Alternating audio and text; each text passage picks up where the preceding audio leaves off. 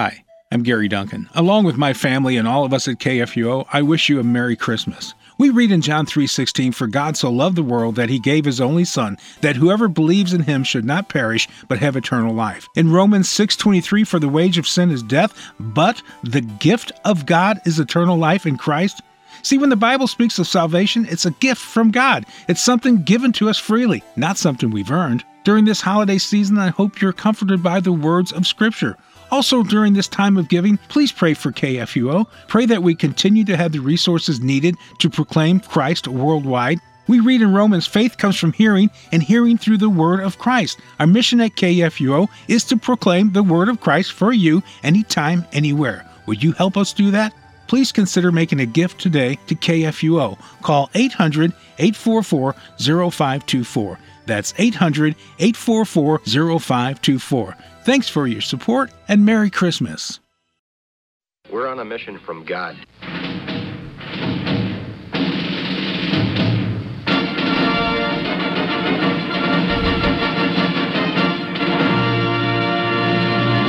And now for something completely different.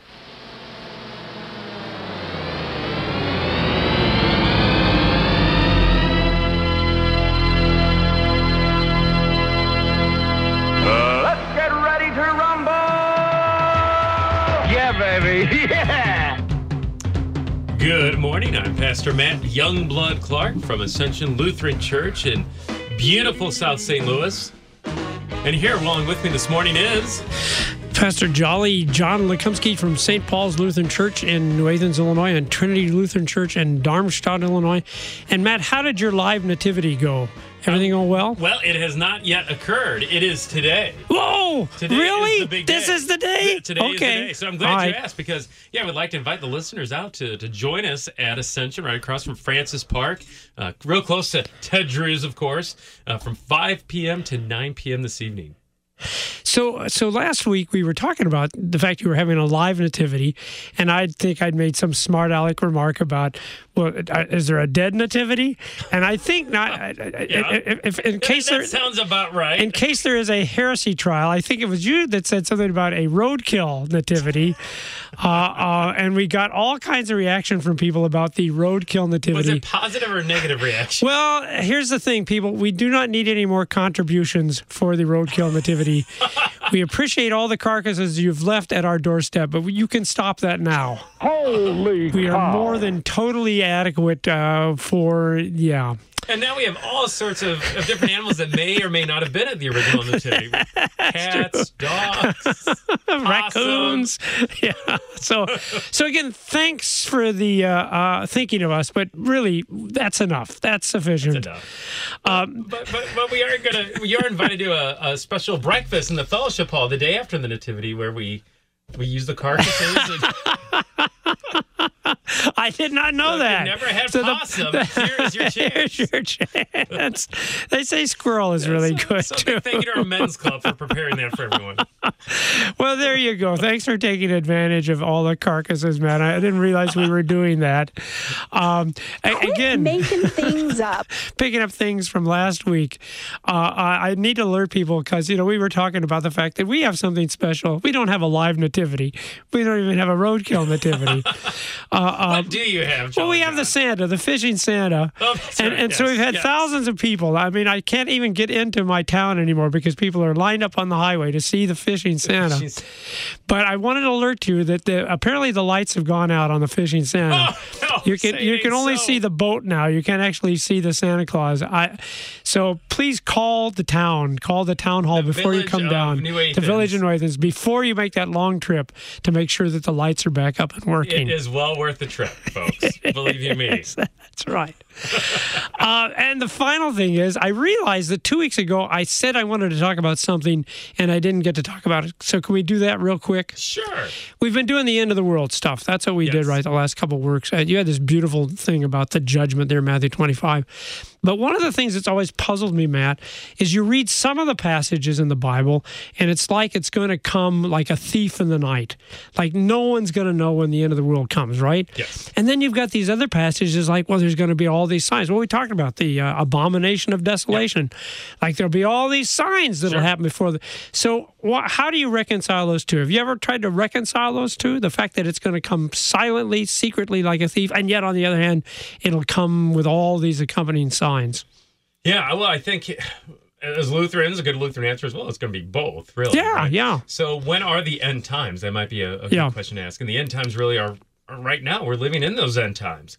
Until that time where Christ, who's seated at the right hand of God the Father, comes to judge the living and the dead, we're in the end times.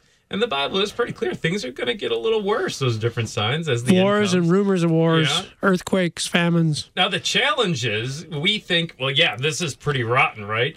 But if we were to go back in time 500 years and ask Luther, do you think these are the end times? He'd probably say, yeah, I do. Things are pretty rotten around here. So how bad are things going to get? Well, we don't know. So I think it's this balance of being ready, being vigilant. Bible's clear about that because it can happen at any moment.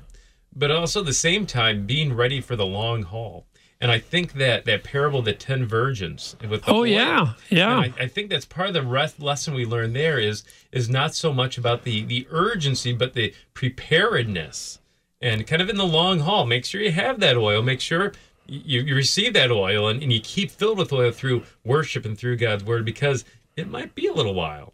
And yet it might come right now. Now. So it's this tension that we have of this any moment, and we need that urgency. Let's get the word of Jesus Christ out, and let's be prepared ourselves and make sure as many people around us are prepared too. But also that idea of, okay, we're going to be in this for the long haul. It's not a sprint necessarily, this life of ours, but it's a marathon. And we want to make sure that we're fed and we're ready and we're prepared with our lamps oiled and ready to go.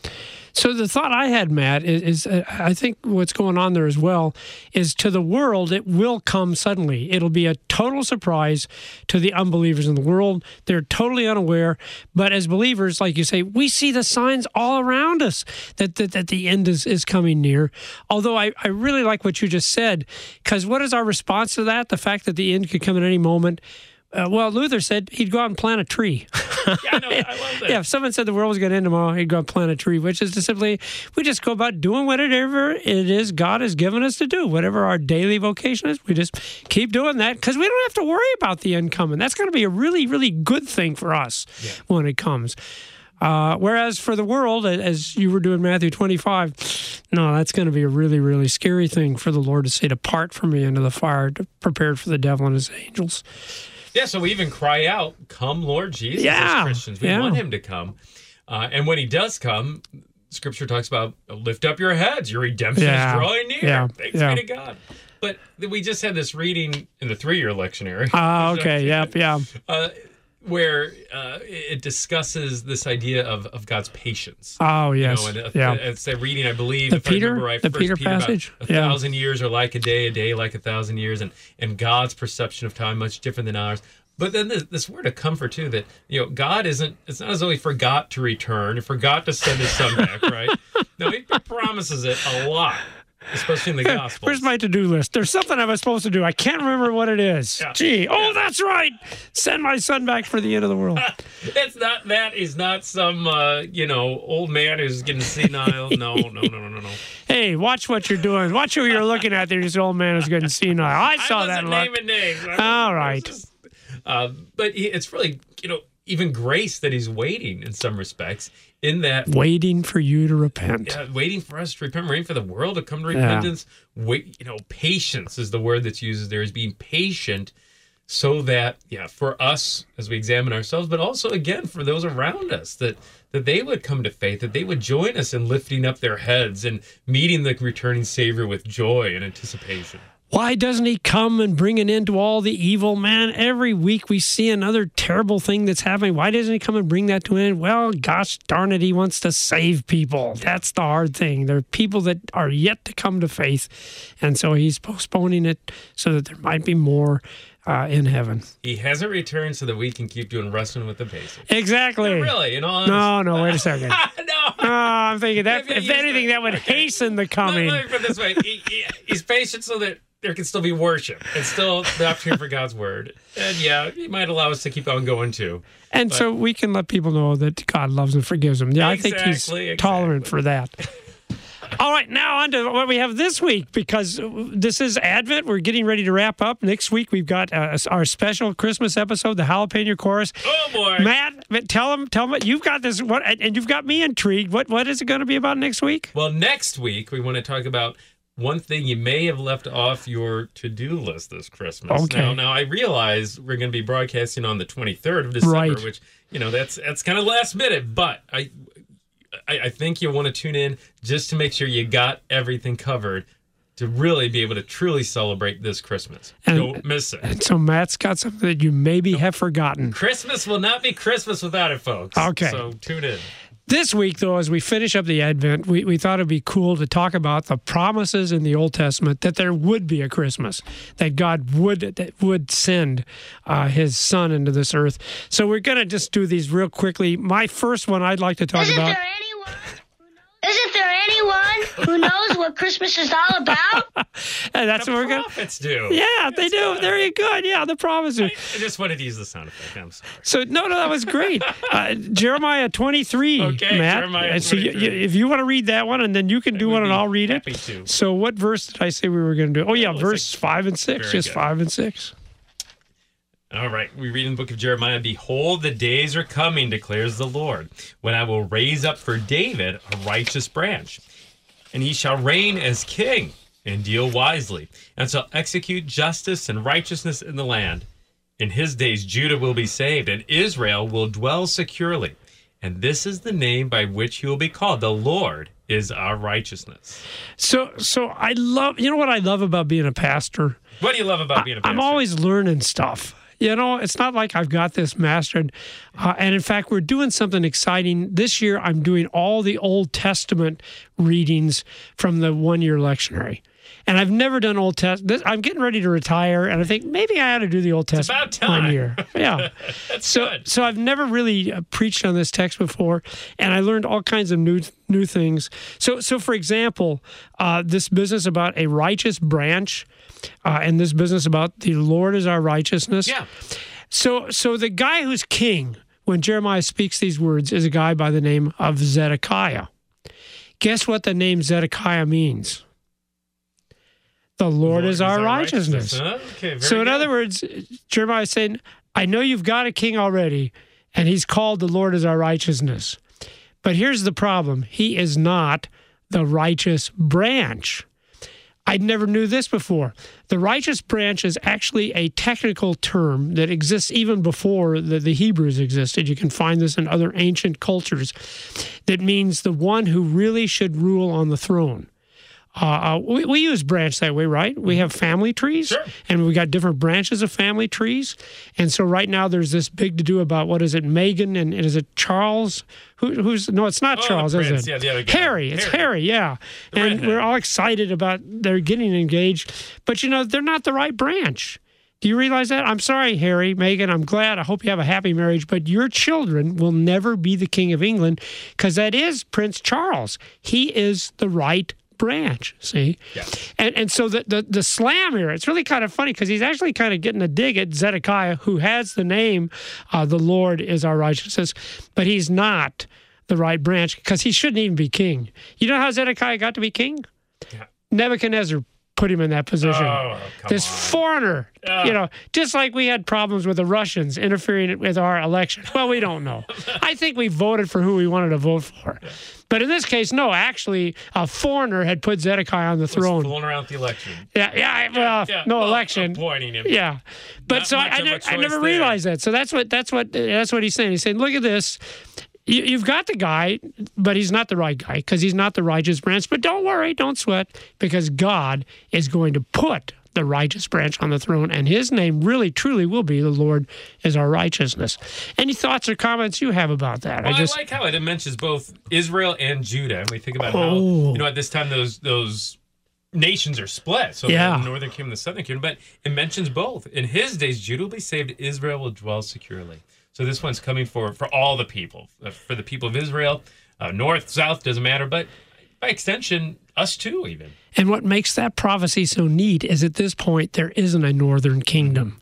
When Jeremiah speaks these words, the Assyrians have already come and defeated and taken off all those in the northern kingdom. Yeah. And of course, Jeremiah is going to say, now that should have been a warning to you guys down here in Judah. Sure. You should have been thinking, this is what happens when you don't trust in God, when you worship false idols. But of course, no, you didn't get the message. And so now the same thing's going to happen to you. Nebuchadnezzar is going to come and take you off to Babylon. But that's what I think is so neat about this promise. It's like none of this bad stuff has happened yet. And yet Jeremiah said, I want you to know, even before the bad stuff happens, and it's going to happen because you deserve it. It is going to be God's justice against you. But here's the Lord. He's not going to abandon you. In fact, in the end, there will be this righteous branch. The Lord is our righteousness. And beautiful words. He will, what is it about? Judah will be saved and Israel will dwell securely. So isn't that cool? The evil hasn't even fallen on them yet. No. And yet Jeremiah says, I want you to know that when it falls on you, the Lord still loves you. It's still going to be your salvation and your redemption. And of course, the key thing is, how can you be sure of that? Because it's not going to be about you. It's not about your righteousness, because you're not righteous, but the Lord. The Lord will be your righteousness, which, of course, is what we're waiting for at Christmas. The guy who's going to be our righteousness will be born on Christmas Day. Yep. Any other thoughts you had about that passage? Well, I think the obvious thing is that it's from David. So the one who comes on Christmas certainly is from the house and line of David, Jesus Christ. The righteous branch. He's the one that really should be king. In fact, he's the only one who truly can be the king. He's the only one that is our righteousness. And then I think the one other thing, just to comment, that probably we should look at in all these prophecies is so often it's from this lesser thing that's happening in the immediate context. So there's some immediate meaning here, and the connection to Zedekiah's name certainly, but then that even greater foreshadowing of the future, the Messiah, that coming Christ, who is going to be the ultimate branch of righteousness. So let me ask you this. You want to do Isaiah 7. Are we going to have the same thing there? Are we going to have like an immediate context? All yes, right. we sure do. Let's jump to Isaiah 7. What verses would you like me to read, Matt? So let's do Isaiah chapter 7. And just to kind of set the scene here, now we're dealing with King Ahaz. So King Ahaz, a king of Judah, not one of the better kings of Judah. You have kind of a mixed bag when it came to those kings of the southern kingdom. And you have this book of Isaiah where so often we get these glimpses of gospel, though. And this is one of them. We've even called it, some people have called it the fifth gospel, the book of Isaiah. Oh, it is. It's good. And it's the most quoted Old Testament book in the New Testament because of that. It's kind of interesting. So we have this guy named Ahaz, and here the foreign armies are breathing down his neck. Jerusalem is in trouble. And now, is this the Assyrians or is this the Babylonians? Do you know? Well, yeah, this is a combination of people here. Let's see here. So if you go to verse 3, let's see here. Actually, we can back up all the way to verse 1, I suppose. Let's see. Well, go ahead if you want to read verse 1, and we've got some tough names. In the days of Ahaz, thank you for the tough names. In the days of Ahaz, so I get to read this. Well, you're the one who asked about all right. It's the son of Jotham, son of Uzziah, king of Judah.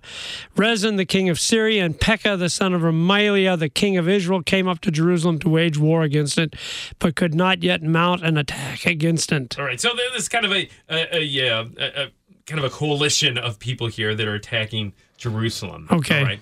And so Isaiah talks to King Ahaz, and really, I mean, I think he's talking to him with I just realized. So yeah, at this point, we still have the two kingdoms.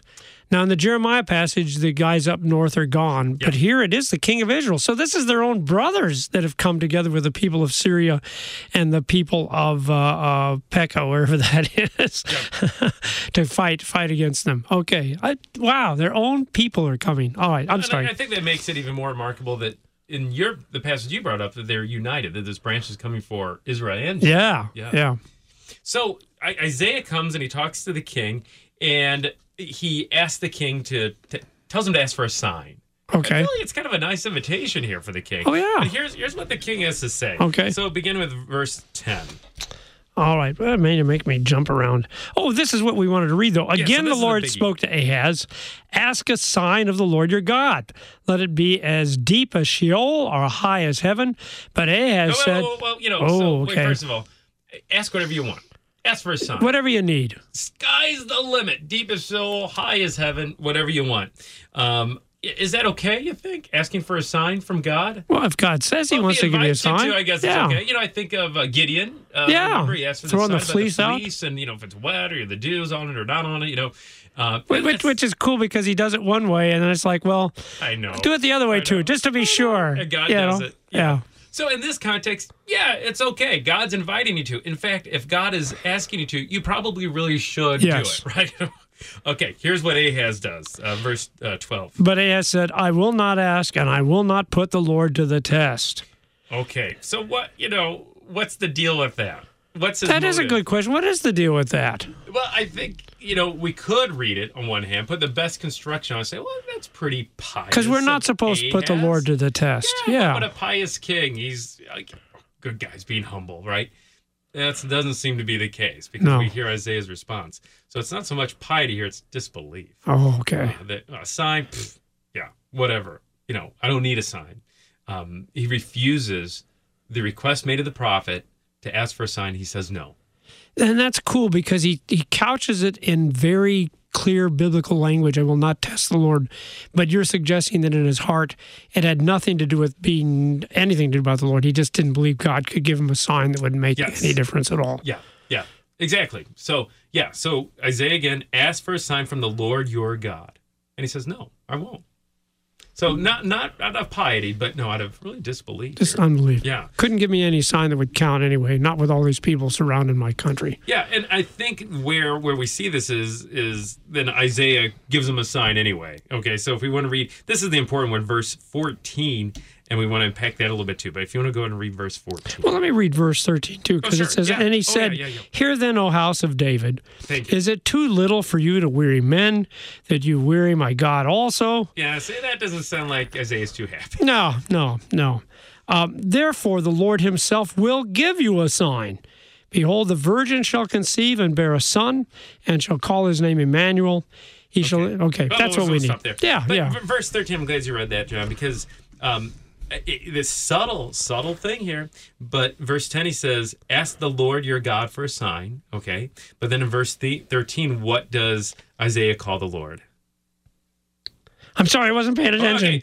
So in verse 10, he says, ask the Lord your God for a sign. Yep. And then in verse 13, what does Isaiah call God?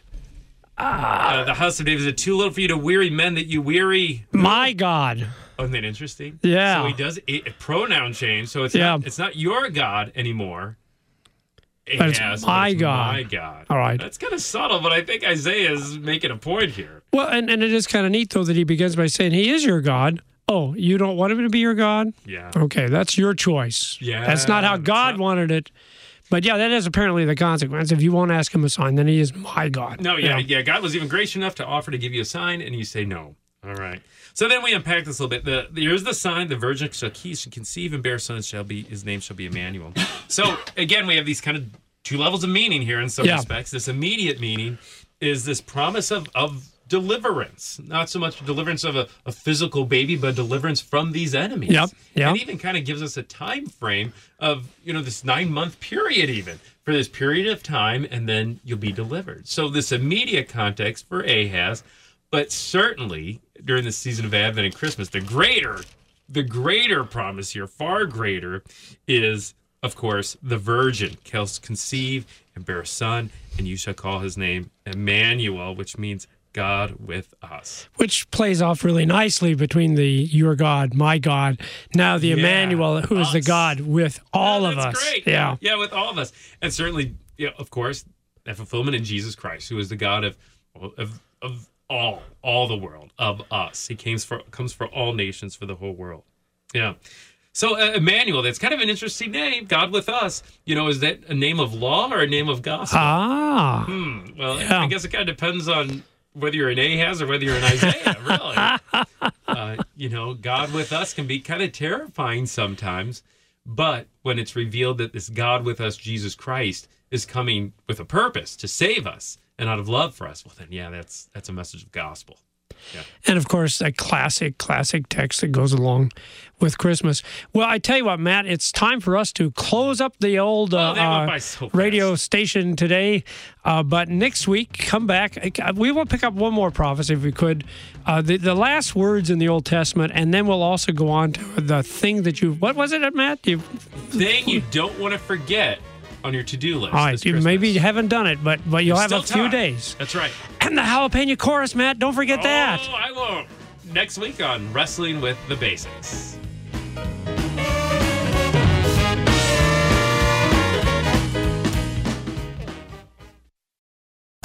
Wrestling with the Basics is a production of KFUO Radio, Christ for you, anytime, anywhere since 1924. Text the letters KFUO to 41444 to join the legacy with your tax-deductible gift.